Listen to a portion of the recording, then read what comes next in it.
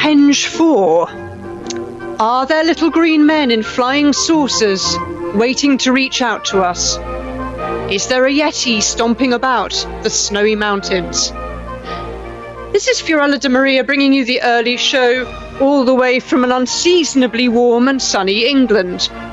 Should I say anything on the programme that strikes a chord, interests you, or heaven help me, on your swamping great Monday morning breakfast, please let me know. As always, our call and telephone number is 844-527-8723. That's 844-527-8723. And the Crusader Stadium chat room is open for your commentary as well at crusadechannel.com/chat. It is Curious Events Day, celebrating mysteries large and small. What are the great mysteries that most keep you awake at night? What happened to the crew of the Mary Celeste? Is Bigfoot real? Did any of those crop circles that appeared all over the Wiltshire countryside really get made by drunken farmers, or were they made by flying saucers? We all love a good mystery. We all love a good conspiracy theory.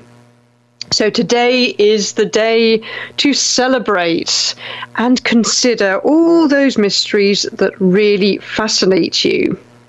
You could celebrate by reading or watching documentaries about some of the more famous incidences, the Bermuda Triangle disappearances, the Loch Ness Monster, UFO sightings. Or you could become a sleuth yourself and try to find explanations for the curious events that most intrigue you. I had a little bit of trivia. Did you know that the English language idiom "curiosity killed the cat" means getting curious and prying into other people's affairs can get one into serious trouble? This is not just a day to ponder the really big mysteries of life.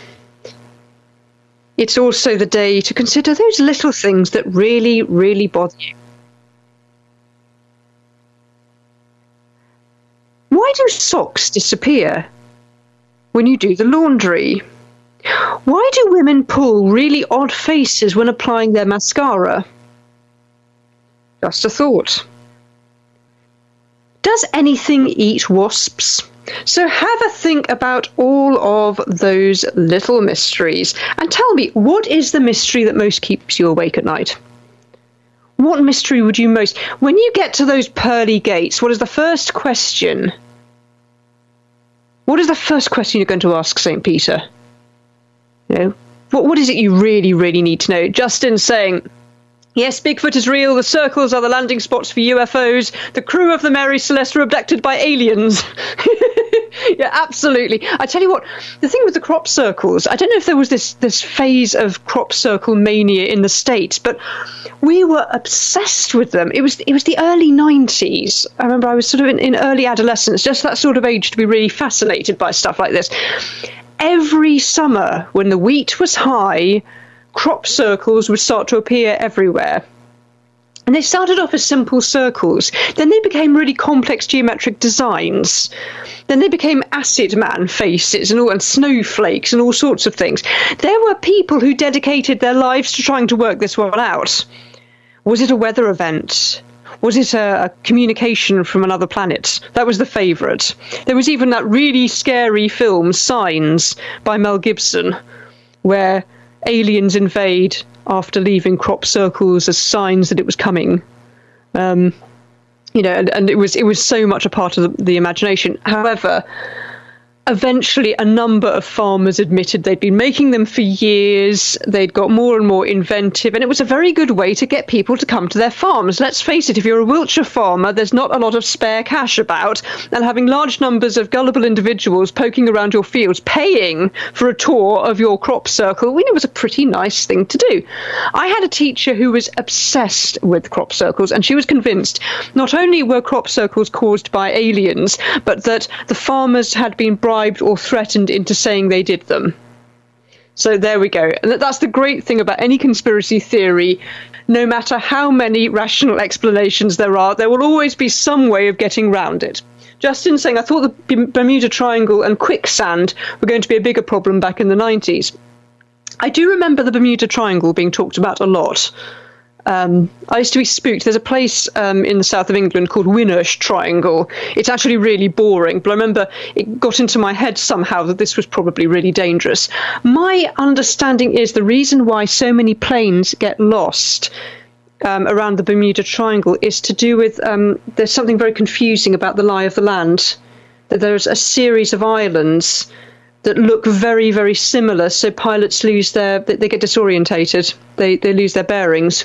I thought that was one of the theories. Anyway, there are so many wonderful theories out there, and there are so many mysterious events.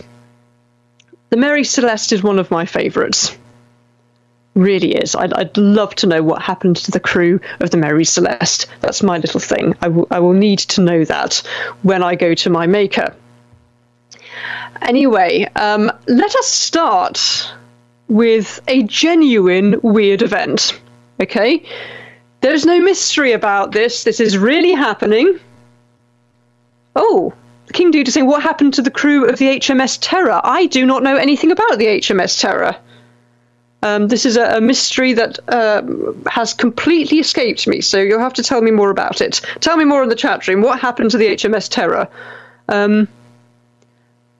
Oh, Denise Emma saying, it's all just weird, but still naturally occurring. Aliens are demons. Oh, Justin saying they were pressed into service by Davy Jones. I quite like. I like these maritime mysteries. I'm quite curious about all the weird superstitions of the sea. I came from a very small island. I'm now living in a slightly less small island. So the Navy and the sea and boats are a cause of endless fascination. But anyway, yes, weird event that is actually completely real. Now, Japan has problems, right? Really big problems. The biggest problem being a terminally declining population. Japan has the oldest population in the world, and therefore depopulation is becoming more and more and more of a problem. People are not having children, and it's also not an easy country to settle in permanently. It's quite xenophobic, and they don't like immigration. So, unlike other countries which have made up for the deficit, as it were, by inviting people in, that is also not happening. So, it's really quite a serious problem. And added to the rapidly aging population is rapid urbanization. Those young people that there are moving very quickly into the cities and leaving the small towns and villages far behind. And in many cases, these villages are just disappearing. They're completely depopulating to the extent that the authorities are just cutting the power, cutting the services, because there's 20 people living in a village that had once been occupied by 800 people. It's just not worth keeping services going. And one of the many consequences of this is that bears, which normally lived in the mountains, are starting to tiptoe closer and closer to human habitations, because in the past these great swathes of farmland acted as a buffer zone between the mountains and the cities. Bears would not come anywhere near the farmland. They certainly would not go anywhere near the cities, but now those farmlands are mostly wilderness. Bears are tiptoeing. Mike, is that you?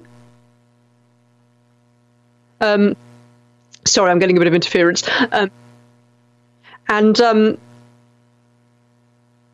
Mike, I can hear you. So the bears are now starting to creep into the cities, and you're getting bear attacks. Really, really serious bear attacks and people dying.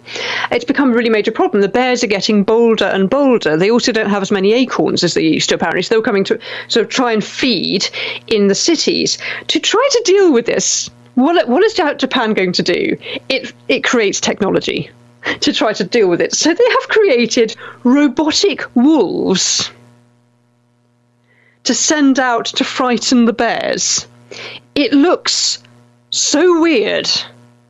So weird that literally that there's the mechanical wolves that they go and they howl and they've got red eyes and they frighten away the bears. But my feeling is, okay, if it's weird, it doesn't matter if it works. My guess is that eventually the bears will get wise to the fact that they're not real. I think, like most animals, instincts will take over. They will start to notice that those are not really a threat. Wow, there's loads of stuff. Okay, so the crew of the HMS Terror, right. King Dude is saying A&E made a mini-series about it. They tried to navigate the Northwest Passage but never returned. A&E speculated a giant rabid polar bear ate the crew after the ship got stuck in the ice. Oh, that's horrible. That's a really, really awful way to go. I'm just guessing, though, that if a ship just never comes back, there are so many things that could have happened. I mean, might it just have gone down? Might they just sort of drowned? Please, could it not be a rabid polar bear? That's just really unpleasant. Jacqueline, bears are tiptoeing through the tulips. Is that a song? It sounds like it should be the first line to a song. I have been asked, by the way, to make you aware of a few things. First of all, let me just try and get this into the chat room. Yay, it worked. Okay. Right. That link I've put into the chat room, ihopelondon.org. Please look it up and please add your name to the prayer warriors. Joe Clovis, who did such a wonderful job filling in for me last week, I'm hugely grateful. He is leading a gathering on the 12th of October outside IPPF's HQ, their international headquarters. The international headquarters of IPPF, for various reasons. And so they are going to, on Thursday the 12th, they are going to pray the Most Holy Rosary outside HQ. And what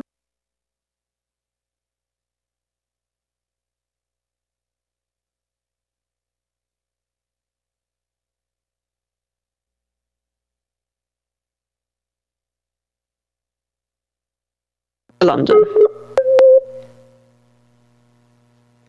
Most of you can't get to London, but you can pray from your homes, and that would be a really beautiful thing.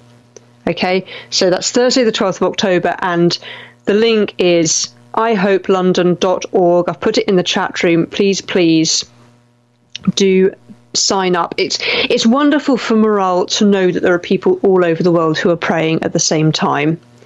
Maggie, that looks terrifying. This is the publicity for the documentary The Terror.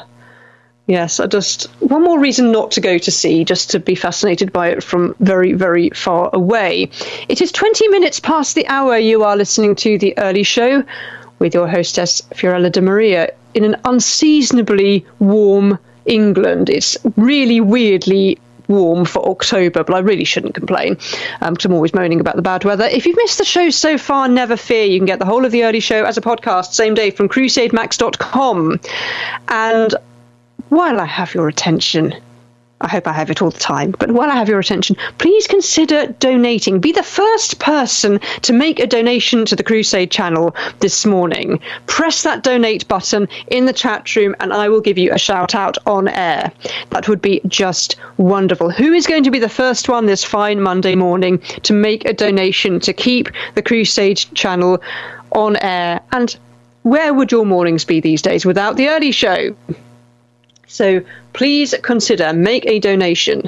There's an October fundraising goal of $4.5, I nearly said $4.5 million, $4,500. There we go. Jacqueline's saying it's 59 degrees in Florida this morning. I don't remember, honestly, an autumn this warm. Yesterday I was out in my shirt sleeves. One of my children was doing one of these park runs, and it was hot. Normally you'd be in your coat and getting your gloves and hats out by this time of the year, but it was almost a bit spooky. It's so unseasonal, but there we go. It's a lot worse for people who are dealing with really serious heat. So if you have missed the show so far, it's Curious Events Day. What is the mysterious event that most interests you, that you would most love to solve? Are you fascinated by aliens or mysterious events at sea or the possible existence of strange creatures, Bigfoot and the Loch Ness Monster, do you wonder what happened to the crew of the Mary Celeste? Or do you just wonder what on earth happens to your socks when you put them in the washing machine? Whatever that mystery is, let me know in the chat room.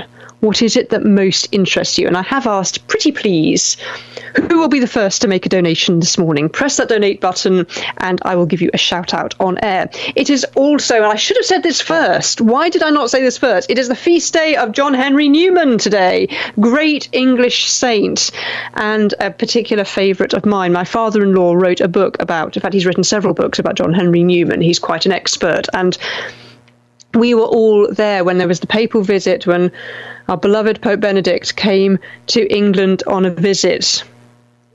We were there in Birmingham for the beatification. It was a truly beautiful, such a happy event.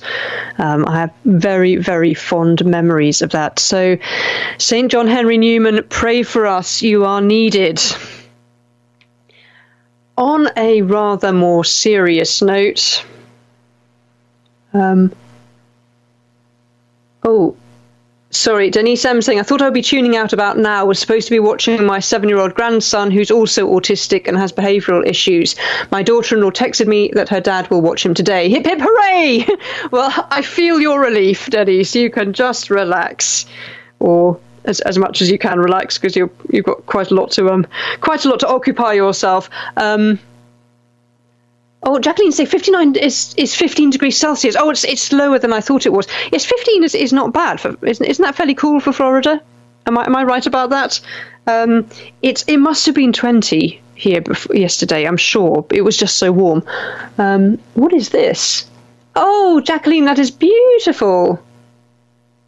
Gosh, where is this? Was there a procession in your parish at the weekend? Is this what this is?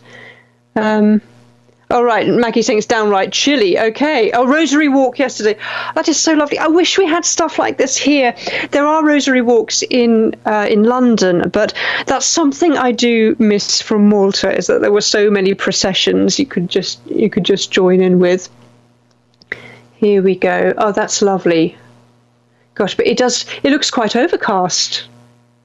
There we are. That's really beautiful. Well, thank you for sharing. Dr. Torres is saying, I have the book The Terror by Dan Simmons. He also wrote my most favourite horror novel. Well, there we are. I'm going to have to read this, aren't I? Do you realise I now have a reading list a mile long? Jacqueline saying, those are my previous, current and future boys. Oh, you must be so proud, Jacqueline. That is just beautiful. And true, lovely flowers as well. Dan Simmons, The Terror. Am I brave enough to read this? Carrion Comfort. That also looks really, really scary. I think Carrion Comfort might be a step too far for me, Dr. Torres, but maybe The Terror. I will possibly consider reading The Terror, just because I like a good mystery, but I do hope it wasn't polar bears. I really do. Now, there is no mystery here. This is a terrible story, and I'm really hoping that these women get some kind of compensation, though I don't think there is any compensation that can possibly make up for what has happened to them. Inuits living in Greenland have fought for years for justice after they were forcibly and often without their knowledge given IUDs and other forms of semi-permanent birth control. Denmark and Greenland have formally agreed to launch an investigation. My heart says the words launch an investigation, a 2-year investigation into historic birth control practices carried out on Inuit Greenlanders by Danish doctors. It's a start, but I think they should be moving a lot more quickly, given the age of some of these women. Thousands of Inuit women and girls were given IUDs, sometimes known as the coil, in the 60s and 70s. Now, bear in mind, this is right up to the 70s. This is not, back in the time of Nazi Germany. This is right in the 70s, okay? This was happening. one woman, her name's Naya, was when she had the coil implanted. She had no idea what was going on. It was never explained to her. She never gave her permission. She was frightened to death. She didn't want to tell her parents. Members said it was incredibly painful. She just remembers being forced into this. And she has been instrumental in campaigning to get justice. Up to 4,500 women and girls, roughly half of all fertile females in the Inuit community, had an IUD implanted between 1966 and 1970, but the practice continued well into the mid-70s. Girls were as young as 12. Some of them have suffered lifelong health problems and, of course, unexplained infertility. That was the terrible thing. It was, in many cases, they did not know why they could not have children. Some of them only discovered that they had the IUD during a routine medical examination many years later. And as this Inuit woman pointed out, she said, how would people react if Danish women instead of Icelandic women had suffered like this? They were deliberately targeted because they were an ethnic minority. It's recognized as a form of genocide. And it is so outrageous what these women have been through, those years of pain, of childlessness. And finally, the fact that it has taken so long, such a very, very long time, for the Danish government even to acknowledge the need for an investigation. It's absolutely horrific. What they are saying, a lot of these women are saying, is they need the compensation now. They need the acknowledgement now, because many of them are getting very elderly. A lot of them will die before this investigation is completed. They want justice now. I feel so angry for them, and I just don't feel that nearly enough is said about the use of so-called birth control to control populations. The number of atrocities that have been carried out against women using birth control. And it is still happening. It's happening to the Uyghur population in China. And there's a remarkable lack of interest in talking about this. This is not something that belongs in the eugenic policies of the 1930s. This is something that has gone on and on. That is still happening. Back in the chat room, yes, Maggie, Carrying Comfort has, yes, nope, can't read that. Scary cover. Yeah, I don't think I wish to read it, even just looking at it. Possibly the other one. Jacqueline's saying all those babies aborted.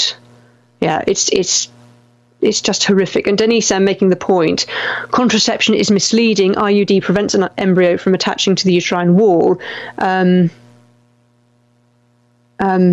Dr. saying, do not confuse with IED, an improvised explosive device, with an IUD, intrauterine device. Will kill more than one if you do. Sorry, Dr. Torres, I'm not really finding very much funny looking at this story. Yeah, it's right. You should say that, Denise, just to remember that this is in fact an abortifacient device. It does prevent the embryo from implanting, and this makes people very angry. I actually had to leave a pro-life group, would you believe it, a Maltese pro-life group on Facebook. I joined because I wanted to help. That there's a huge pressure at the moment to make Malta change its pro-life laws. I thought I might be able to help. And one question someone innocently put in the chat room once, in the Facebook chat, was, is the coil contraception or abortion? And I said, well, actually, it's abortive because, and I explained the way the mechanisms work. And I got such angry responses. Oh, come on, you lose the argument if you say that, and nobody will listen to you, nobody will take you seriously. We've got to promote contraception or we'll have abortion in 5 years, And eventually I just said, look, I'm very sorry. A question was asked, and I gave a factual answer. I don't need to come on. I just gave the answer. And I'll now leave you all to it. Goodbye and good luck. And I left the group but it made people so angry. We've got to be honest about the mechanisms involved in these, in so many of these devices. But what is so horrible is the thought that so many of those women had no idea why they could not conceive, had no idea why they were so ill. You wonder if there were women who died, who had those really extreme effects. It's just horrible, and it's such a violation to do that, particularly to a girl. I mean, the pain, the embarrassment, the humiliation. It just doesn't bear thinking about. And if that happened to my daughter, I just can't imagine how you'd bear it. Denise saying, I have carried the guilt since 1973, aborting the only child I was ever given by God. My children were adopted post foster care. Denise, you are an amazing woman. And I know that I've worked with post-abortive women for so many years, and I know how hard it is. But God loves you, and you are doing wonderful work. Please be at peace. Your child is waiting for you. It is coming up to an ad break now. You are listening to The Early Show. Our call-in telephone number is 844-527-8723. That's 844-527-8723. And the Crusader Stadium chat room is open for your commentary as well at crusadechannel.com/chat. Do talk to me, do join the conversation. The Early Show will continue in a few moments here on the Crusade channel. Live talk radio, the way it should be.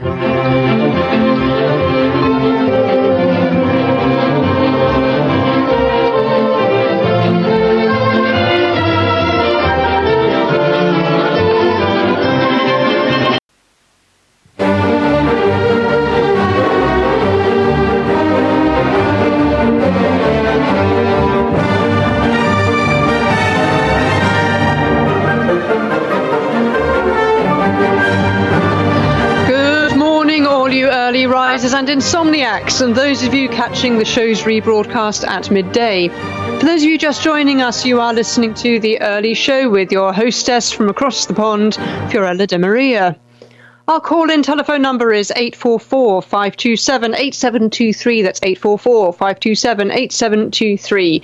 And the Crusader Stadium chat room is open for your commentary as well at crusadechannel.com/chat. Do talk to me, do join the conversation as you enjoy a hearty breakfast of, pancakes and muffins and pastries and everything your heart desires. In fact, I think given the heavy nature of this morning's show, perhaps another chat about food is in order. If you have missed the show so far, never fear, you can get the whole of the early show as a podcast, same day from crusademax.com. And since it's, October and, the time of year when you might want to be thinking of being generous, why not consider pressing that donate button? And I'll give you a shout out on the early show. Who is going to be the first person to donate today? Don't run off your starting blocks or anything like that. We have been talking about curious events. It is today a celebration of curious events. What is Stonehenge for? Are there aliens out there trying to make contact? Is there a Yeti? Is there a Loch Ness Monster? Does anything eat wasps? Let me know. It seems the HMS Terror and whatever happened to its ill-fated inhabitants seems to be a particular interest. I just hope it had nothing to do with the polar bear. Finally, the things that really can get to you eventually. There was an event, I've just remembered. Years ago, archaeologists found there was this valley. I can't remember where it was. They found well over 100 skeletons with their skulls bashed in. It was horrible, men, women, children, and they had no idea what had happened to them. There were no remnants of any weapons, but this would have been many, many hundreds of years ago. So there was obviously not going to be very much evidence left as to what happened to them. And it really did look very macabre. And the feeling was, had they been driven into that valley and massacred? Had they been clubbed to death or something? But all the skeletons, all the skulls had the same sort of injury, not necessarily in the same place on the skull, but they all had this very, very serious blunt force injury. And they worked out eventually that it wasn't a massacre, it was not genocide, it was a freak weather event. What they think happened was that there was a sudden, really severe hailstorm, and massive hailstones the size of small rocks just came pelting down on these people. There was no shelter, there was nowhere for them to run. And of course, because they were hailstones, they then melted, leaving no evidence. And of course, there may perhaps have been some survivors who managed to limp away, but that is actually what happened. It's terrifying. I think that's one of the reasons why people find archaeology interesting, because it's part of the puzzle, isn't it? Trying to work out what's going on. I also mentioned that a real weird event is that in Japan, they're trying to chase away bears from the cities with robotic wolves. My guess is that bears will eventually work out that these wolves are not real and just start tearing them to pieces or walking past them. Japan has a rapidly decreasing human population and conversely an increasing bear population, with at times disastrous results.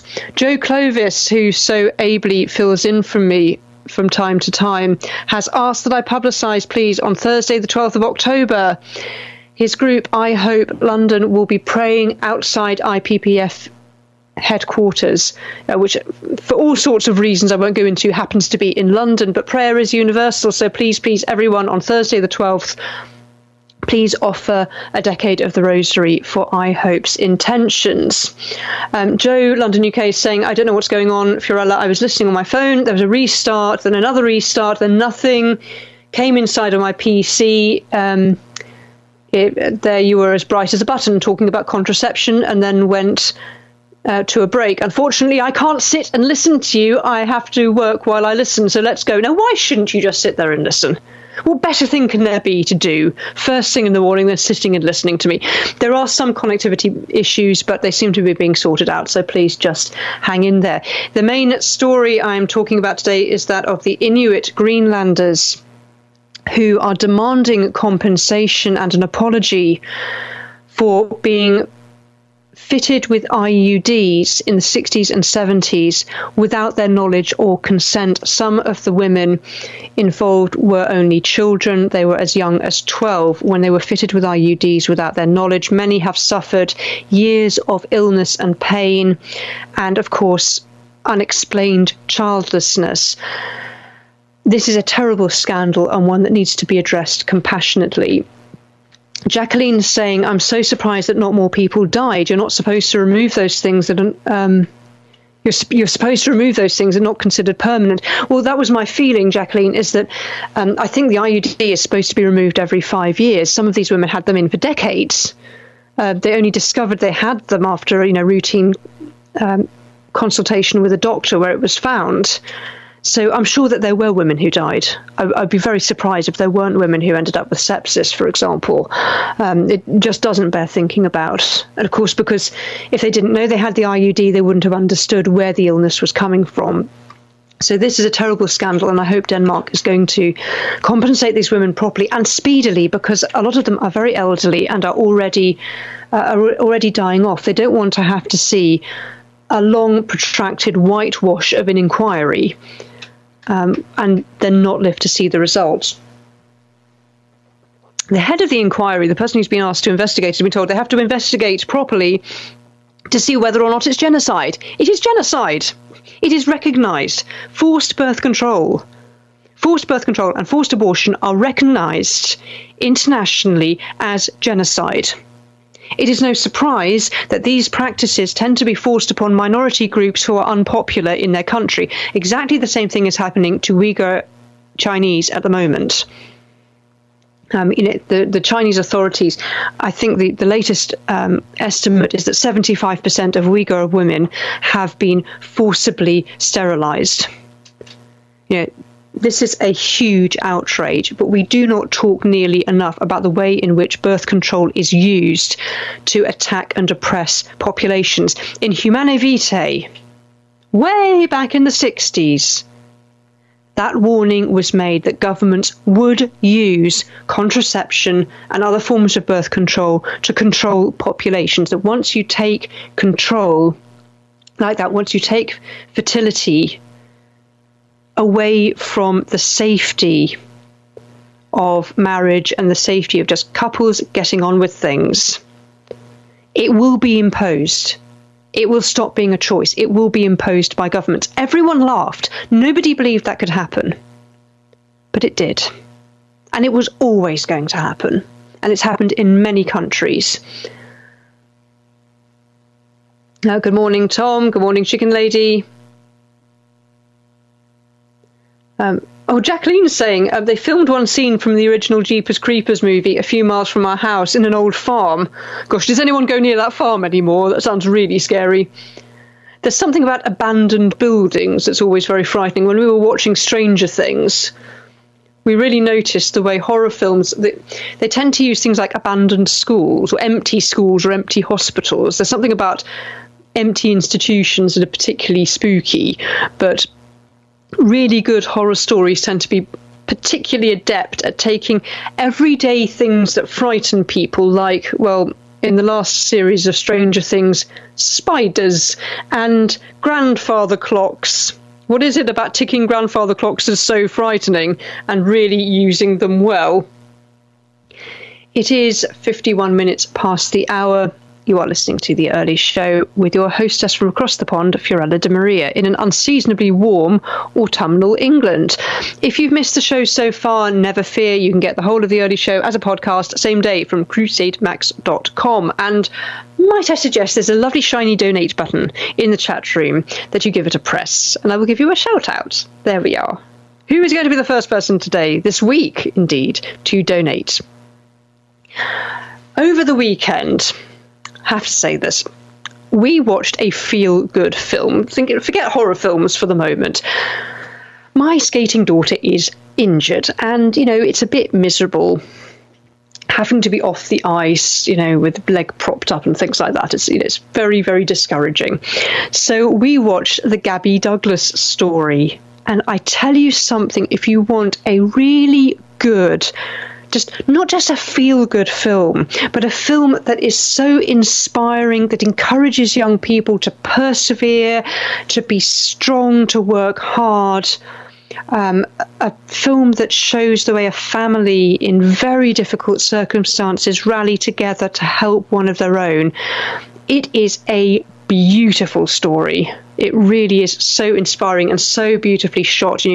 They splice real footage of Gabby Douglas, twirling about on the bar and stuff like that at the Olympics, with the scenes they've produced. It's it did make me smile because I found it really relatable, because you keep seeing through the film the mother sitting at the sidelines looking absolutely petrified while her daughter performs, and I thought, I feel like that. Though my daughter says that coaches never give those long, inspiring talks, that it's just sort of get on with it. Can you just try that double axel again, please, or whatever. But it's a really good film. I really, really recommend it. I don't normally make film recommendations, but it really was truly beautiful. On the subject of inspirational sports people, sport is inspiring, isn't it? This is not, unfortunately, as much of a feel-good story as it should be. But there is a tennis player over here she's very, very popular. Emma Raducanu. Raducanu. She's a young woman. She made a big breakthrough in 2021. And she is a great inspiration, young woman who's really, really doing well. She won the US Open, but unfortunately had to pull out of Wimbledon some time ago. She has, however, taken part in a rather questionable advert. Now, bear in mind that all elite athletes, they are very reliant on sponsorship. That's just a fact. It's just the way it is. They are very, very reliant on sponsorship in order to train. It's an expensive way of life. It's an expensive career choice. And without sponsorship, many athletes just would never be able to get there. We're trying to get sponsorship for my daughter at the moment. It is really tough. But she was asked to act in an advert for her sponsor, a bank, in fact. Which bank is it? I think, was it Barclays? And it was really, really cringy. It's an advert that rewrites classic fairy stories, Cinderella, Sleeping Beauty, and Rapunzel, with a fresh take on their original storylines. And in the reworked story, Cinderella is a successful businesswoman who designs her own sports shoes. Rapunzel becomes a property mogul because she rents out her tower. And Sleeping Beauty becomes rich from interest earned during her 100-year-long, HSBC, 100-year-long nap. It's actually quite a fun idea, but the whole message is very much Cinderella, Sleeping Beauty, and Rapunzel are all successful young women, says the tennis star. They use their brains, imagination, and good sense to earn enough money to look after themselves without a Prince Charming in sight. What a great story. In the end, princesses didn't need a prince to save them. They set up their own businesses, saved their money, and spent it wisely. So the whole message is very much, we don't need men. Women get where they want to be without men. Piers Morgan, who I don't like at all, I have to say, he's not my favourite media personality by a long way. He's one of these sort of motor-mouthed TV hosts who goes out of his way to offend everybody. But he responded to this by pointing out that, that's a really honest message. Well done. So she has never needed any men, as far as we know, to get where she is today, except her father, who manages her career, and her 5 coaches, who are male. He is, of course, annoyingly right on this one. Whereas I appreciate that what this tennis player is trying to do is to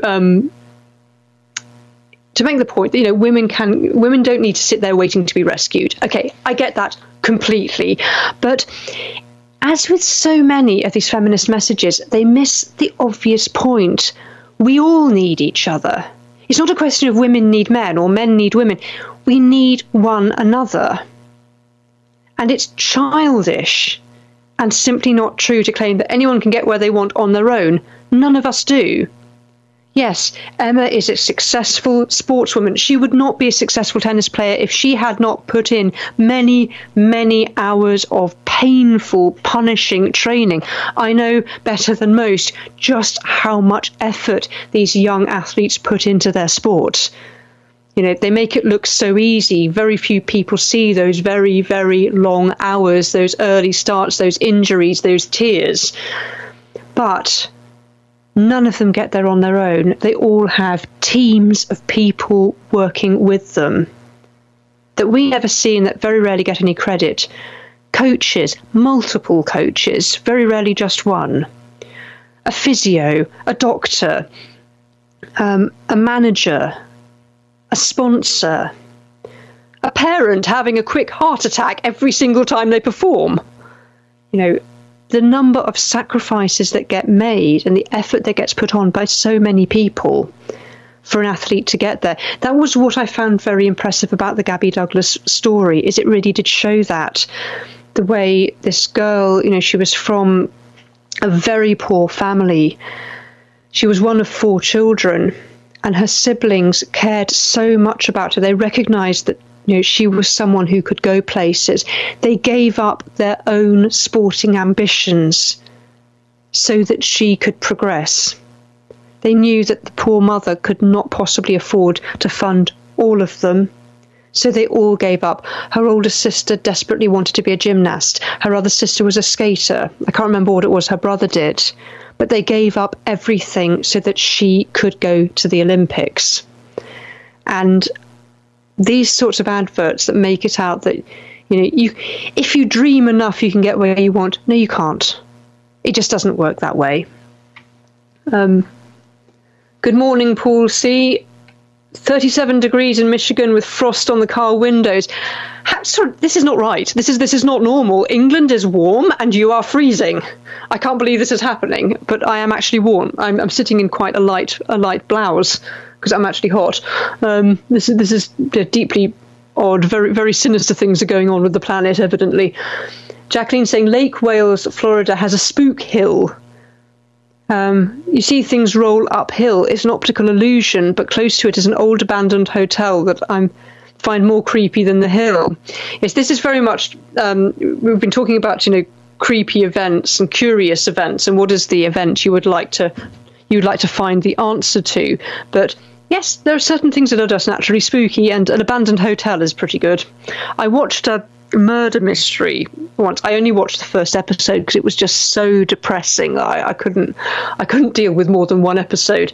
But the place where all the dodgy things happened, it's an abandoned children's home, but it's been converted into a hotel. But the upper floor, where the attics are with all the storage and all the documents and things, has not been touched since the children were there, since they were moved out. And it is so spooky. It is just really, really frightening. Justin saying, I love when Piers cries when Man United beat his beloved Arsenal. Oh gosh, I tell you what, the distress that grown men go through when their football team loses. You wouldn't believe it. I worked in an office years ago where pretty much all the men in the office, it was a largely male office, were Arsenal supporters. It just happened to be the nearest football club, I think. So I used to check the back page of the Metro newspaper, the sports page, to see how Arsenal was doing, because I knew if Arsenal had lost a match the night before, it was going to be a really stressful day. And if they'd won, this was going to be the moment to mention my, holiday plans and things like that. Yeah. Dr. Torres saying, I watched a documentary titled Fill in the Blanks, a tale of family secrets born out of insemination during the 1970s. Imagine doing a DNA test and finding out you have a dozen half-siblings. At a time when women were aborting their unborn babies, there were couples who wanted children but couldn't have them naturally. Many impotent fathers felt shame throughout their lives for not being able to give their wives children. Parents can never love anyone more than their own biological children. I think artificial insemination must be forbidden by the church, considering all the deceit and lying that seems to go with it. Artificial insemination is forbidden. I see the point you're making, Dr. Torres. I do not agree for a moment that parents can never love anyone more than their own biological children, because I have known many families who have adopted children, and I would never dream of saying they do not love their adopted children as intensely as they would have loved biological children. I have been humbled by the love between parents and their adopted children, many of whom, in many cases, they saved from orphanages all over the world, where they would have had a terrible life. I do believe it is possible for a person to love a child unconditionally. But I do think, however, that IVF itself, but in artificial insemination, has so many horrendous problems associated with it, which is why anonymous donation has now been stopped in a number of countries, because you're getting, horrific situation. Never mind discovering you've got half a dozen half siblings, but imagine discovering the person you intend to marry is actually a sibling. Is actually biologically related to you. It has happened.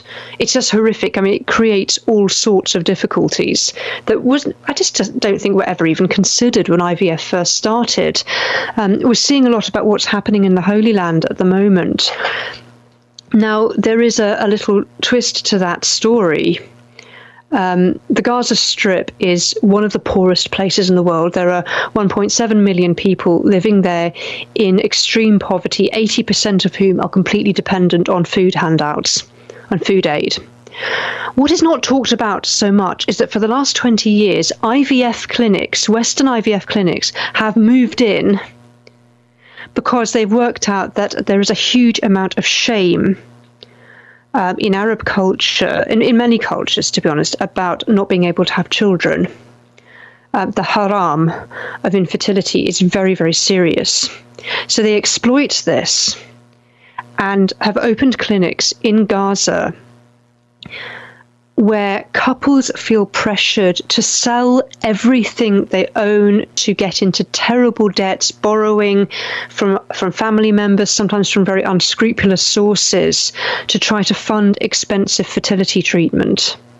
At the same time that there are orphanages in that part of the world with little children who've lost parents in the Intifada who would do anything to have a loving couple adopt them. It's a horrific situation. Denise M saying it's all part of Satan's plan to destroy humanity created in the image of God. Dr. Torres saying it's not the same. Having adopted children is not the same thing. I'm not sure I agree with you, actually, Dr. Torres, but can we open the floor to discussion here? Is it really the case that parents can never love children as much as their biological children? I actually don't think I believe you. I know it's not the same. It is not the same. The biological link is very particular, but is it really the case that you can't love a child as much if you didn't give birth to them? I'm really not sure I can accept that. Does anyone else have anything to say on that subject? But yes, I just feel that there needs to be a lot more honesty about the abuses that go on in the name of both preventing fertility and circumventing it. I won't say, because the fact is, IVF does not cure infertility, it just tries to circumvent it. But the more we play with fertility, there are so many issues there. Dr. Torres is saying, I know a mother of an adopted child who later was able to bear children tell me the love she had for her biological child was immensely different. She was grateful for the child she adopted and would do anything for her, but she said the bond was different. It may be different, it may not be weaker though. Sure, it may feel different, but I don't see that it would be less intense somehow. One of the things that has been noted, in fact, is that, obviously a lot of research has been conducted into the differences between the experience of people with biological children and adopted children, because adoption has always happened. It's happened since the dawn of time. However, it's only very recently with IVF, with surrogacy, with other issues like that coming to the fore, with other ways of manipulating fertility coming about, that we've had situations, for example, where a child can be born to a surrogate without being at all genetically connected with the birth mother. This is a completely unnatural situation where a woman can carry a baby in her womb to whom she has no genetic connection. But what they have found is, with studies, though there have not been nearly as many, is that the gestational connection is actually stronger than the genetic. That even if a woman has no genetic connection with the child she bears, she will feel a very, very close, very intense bond with that child because of everything that happens during pregnancy, because everything that happens during pregnancy is meant to make a mother and baby bond. And there's actually a worry now that the gestational bond may be stronger than the genetic bond. And the assumption that's always been made that obviously if a baby is adopted, a child is adopted, that the adoptive parents will need some support, adjusting and all of the rest. But with surrogacy, it doesn't matter because, it wasn't her baby, was it? So they give it to the biological parents and it's okay. It isn't. There may be very, very profound problems with taking a baby away from the woman who bore her. Philip saying, there is a point that you love all your children differently, adopted and biological. I'd hesitate to quantify the amount of love. It's just different. Yes, I would be prepared to accept that, because I also think even with one's biological children, the relationship can be different. It can vary on, depending on the personality of the child. I certainly have seen families where a mother finds it easier, is quite noticeably closer to a daughter than a son, or the other way around. And that may have all sorts of reasons behind it. Maybe the relationship the mother had with her own parents and all the rest, or whether she had siblings, whether she had brothers or sisters or whatever. I would not suggest that the relationships were less important, but certainly different. I think we can probably acknowledge that. Dr. Torres is saying, I think it's less intense because of that knowledge. This is my offspring, the fruit of my loins, my spitting image.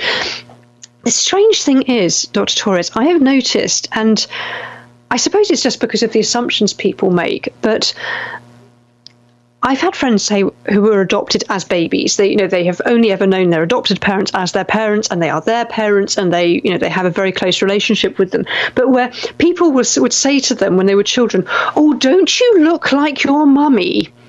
When there's no way they could look like their mummy, because their mummy is not in fact their biological mummy. But whether it's that people do in fact start looking more like each other, or whether the child perhaps completely subconsciously took on the mother's mannerisms, so appeared to resemble her a lot more. Most people never guess that she was adopted in that particular situation. Dr. As an aside, I don't care much for fat kids. And Chicken Lady saying, I have a biological child I have no relationship with. And again, it happens the other way, doesn't it? And sometimes, it can be very painful when that happens. But I know a woman, she's now well into her 70s and not well, and obviously worries about how much longer she's got left. She has a daughter in her 50s with whom she has always had a very, very troubled relationship. And the daughter turned against her years ago, unless there was fault on both sides. I'm sure it was not an easy situation for either of them. But this woman is desperate to reconcile with her daughter, but the daughter makes it very clear she wants nothing to do with her. She doesn't love her, she doesn't care about her, she doesn't care if she dies. And there can come a point where, with that mother, where she just has to accept that, where she's got to stop tormenting herself, trying to reconcile a relationship that may never be reconciled, because it would take effort from both of them to do so. Yes, they are biologically connected, but it's as if they're complete strangers, or worse than strangers, because of the animosity. Jacqueline saying there are people who resemble their dogs and vice versa, so maybe just living together causes people to change their appearance. I actually think it has something to do with the fact that people choose breeds that resemble them. With dogs it probably does. That's interesting. I hadn't thought of that. I do wonder, though, whether people just start to resemble one another more, but I just wonder if it's actually more superficial. It's to do with the way people do their hair and stuff like that. Chicken Lady saying you have to give it to God. Absolutely. It's all you can really suggest. Dr. Torres is saying, why do adopted children feel the need to seek out their biological parents? We all have an innate need to know whence we came. It might explain why they feel different in that. I think we do have a strong need to know who we are and our ancestry. We're obsessed with genealogy at the moment. People are spending ludicrous amounts of money getting their DNA ancestry sorted. By the way, that's mostly a scam, just saying so. Biological data. You're giving your DNA to private companies, just pointing this out. We do have a very strong need to know where we come from. And a lot of adopted children do go on to, but not all. Not all at all. Of the friends I have who are adopted, their experiences have been very different. In one case I can think of, she was keen to find her birth mother just to answer some questions. Why was she given up for adoption? She did so with the blessing of her adopted parents, and it was wonderful. In fact, she did reconnect with her birth mother. She found out she had half siblings. The mother had had her when she was very young and had gone on to marry and have a family. She went out to the States because the mother had emigrated by that stage, and went on holiday with them, and it had a really wonderful experience. In another case, the friend tried to find his birth mother. She wouldn't speak to him, and he got the sense that something truly terrible had happened to cause him to come into the world. In another case, my friend just shrugged and said, my adopted parents are my parents, and that's flat. I don't need to look anywhere else. Their heritage is my heritage. And she was happy with that, and they were happy with that. Hang on a second. Here we go. Yes, Dr. You're saying I should get an English bulldog, and Samuel L. Jackson should get a black French bulldog. I have a Chalky. I'm not really sure I look like that. Well, who knows? Philip is saying adoption agencies used to make an effort to match children to couples with similar features where possible. Paul C. is saying, my dog is cute. I don't resemble my dog. Yes, Philip, that's absolutely true. And I think it is still the case if it is possible to do so. Certainly they try to match children to parents of the same ethnicity. Obviously, sometimes it's not possible, but they do make some efforts to make that process, that transition as painless as possible. Justin saying, I sought out my biological mother, even though my stepmother raised me since I was 18 months old. My mother was never a part of my life, but my grandparents were. That's interesting. Oh, CRTOL. Good morning, Crusader. Seems I've joined a delicate conversation first thing this morning. Yes, sorry, I don't know quite how this happens. Mike, are you able to speak just at this moment? I do not look like my dog, and I'm not adopted. All right, well, that's the end of the conversation then. Goodbye, have a nice day. So I can answer the two pressing questions that have been asked thus far. You haven't answered the other pressing question. What curious event? Okay, it's the HMS Terror you're interested in. No, I watched the mini-series on it. Okay.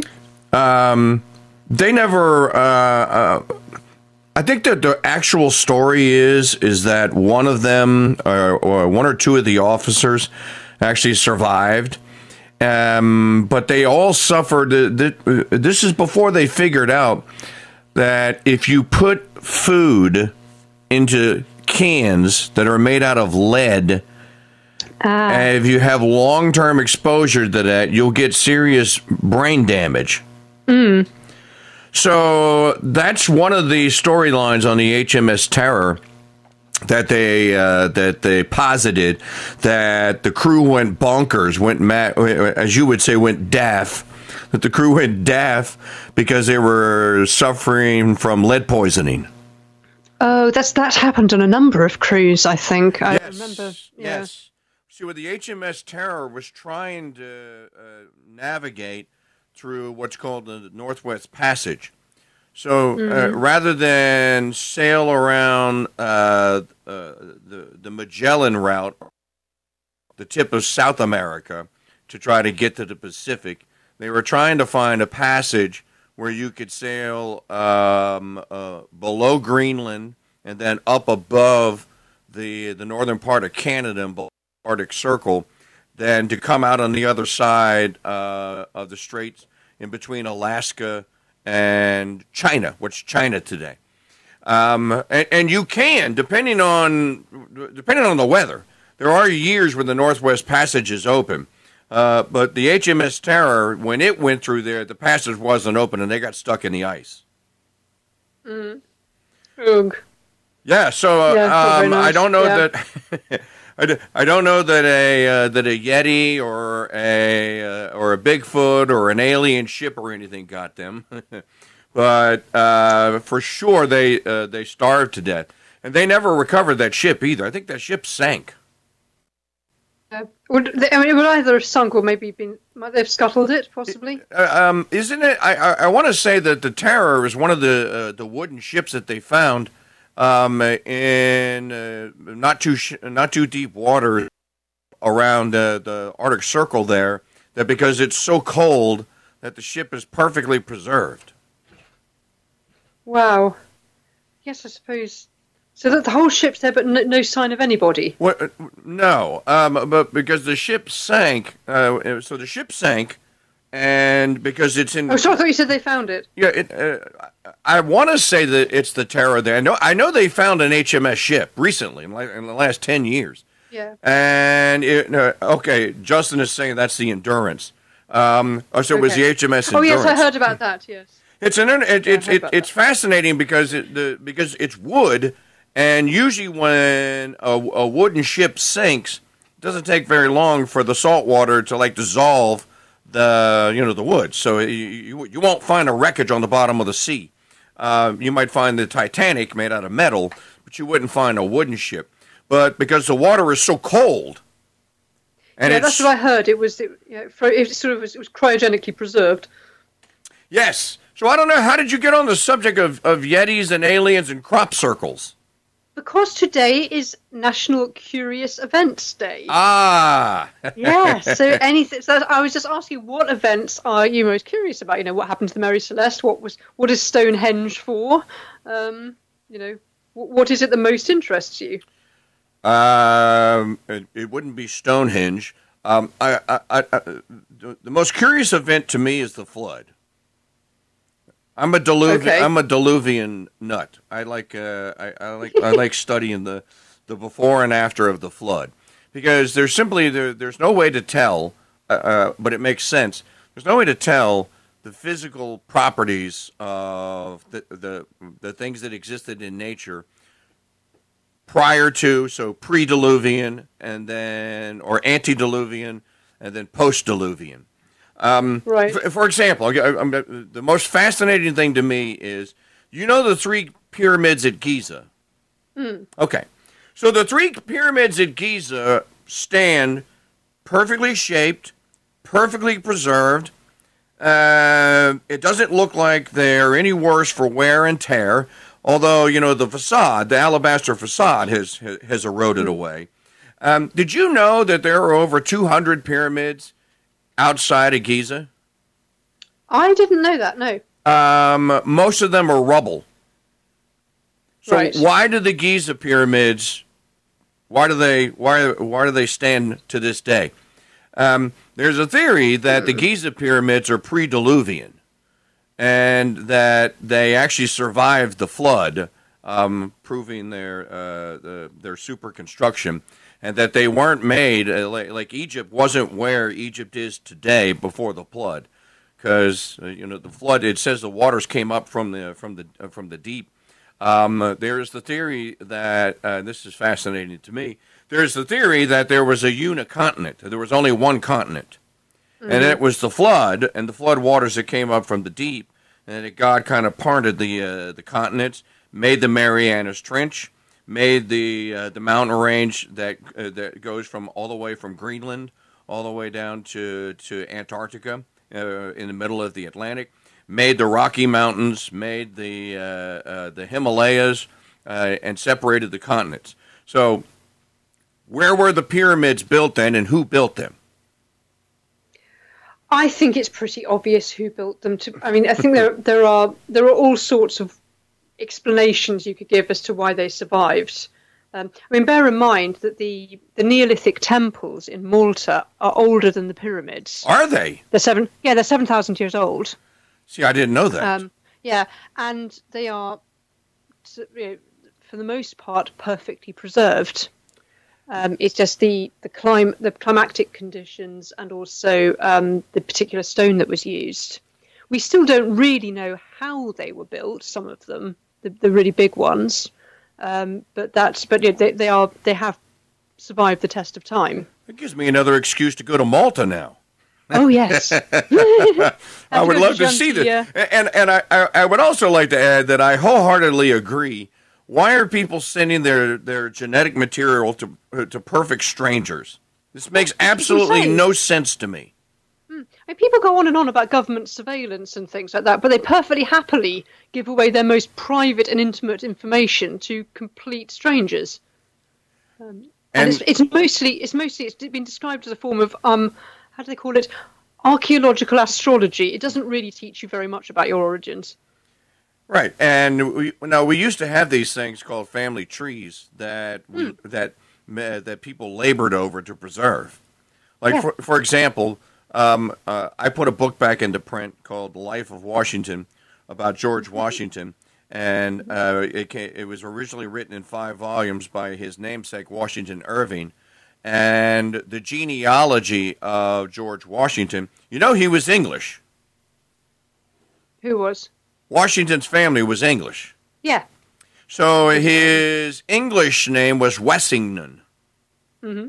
So, and this is I forget the village, but there's a village, and Washington Irving actually, to track Washington's genealogy, we actually got on a boat, sailed to England, found the church, and then, of course, back in the day, the Catholic Church kept extraordinary baptism, marriage, and death records, right? Yeah, absolutely. I mean, the whole history of the Anglican, of the English people is kept in the registries of the old Catholic Church that the Protestants didn't sack and burn. Mm. And that's where Irving found all of the baptismal records and the marriage records of Washington's family going all the way back to the 9th century. Wow. Yes, his family was one of those that was what you would have called back in the day an indentured servant. Mm-hmm. So that's a fascinating thing.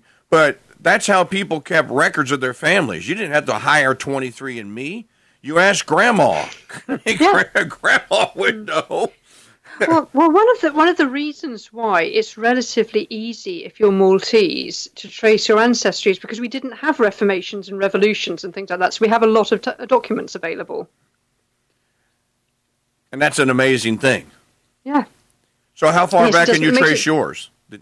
My father's family, I can trace it back to the time of the Knights because he was from slave ancestry. So we can trace it from when his ancestor arrived in Malta. On my mother's side, we can trace it back to the 11th century, to the Normans. So go back to the early part of the 18th century with my French ancestors, mm-hmm. which I can tell you lived in the early part of the 18th century at what is Front Royal today, New Scotland, Nova Scotia. After the English, I forget which English king sailed past it and declared that he owned it, even though the French were already there. And you're not narrowing it down very much, to be honest. I can't remember. It was seven. Okay, so who would have been king? Right, 1712. Whoever that was, that is the king that claimed that, right. And then they changed the name. Because it was Acadie, that's what it was called, Acadian, Acadie, and they changed it to New Scotland, Nova Scotia. Okay, yes, I know this story. Now, isn't there a famous poem? I think there is. About the Arcadians, I remember it being yeah. Okay, that's Evangeline. Evangeline, that's Longfellow. Yes. Yay! It's my favorite. It's my new favorite name is Evangeline. Yes. Well, the heroine of this thing of darkness is called Evangeline. Yes, and there's an American actress. Her name is Evangeline Lilly. Mm. Yes, that's a lovely name. Yes, and did you know that prior to Longfellow composing Evangeline, the history of the Acadie was not very well known, and there wasn't a lot of interest in it. Okay, but he sparked. Yes, there was all manner of interest in it. The greatest. I don't know. Do you say diaspora or diaspora? Diaspora. All right, diaspora. The greatest diaspora in history, in the history of Christendom, was the French that were chased out by the American Anglicans and Protestants from Front Royal, put on ships and imprisoned, and then they either fled south, or they fled west, or they were shipped back to France. Yeah. This is in the great diaspora of 1757. And there's a book that has come out recently about this tragedy. So those are things that are interesting to me. Right. Okay. We'll have to discuss them further. Me and my friend Michael Hitchburn have done several shows on antediluvian and post-diluvian history.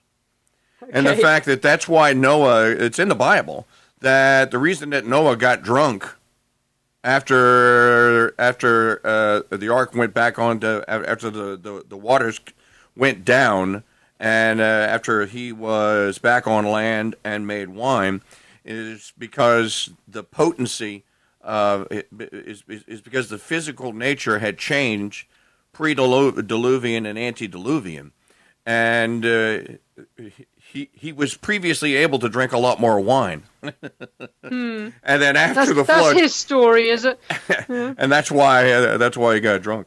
So, anyways, I study antediluvian, pre-diluvian is most fascinating to me. Okay, that's good to know, Mike, and I will see you tomorrow. That you will. It is 29 minutes past the hour. It's been my absolute pleasure to bring you the early show all the way from an unseasonably warm England. Don't forget to write to me at fiorella@crusadechannel.com, and the chat room is open for your commentary as well at crusadechannel.com/chat. I'll now leave you with the King Dude, Mike Church himself. You're listening to the Crusade Channel, live talk radio the way it should be.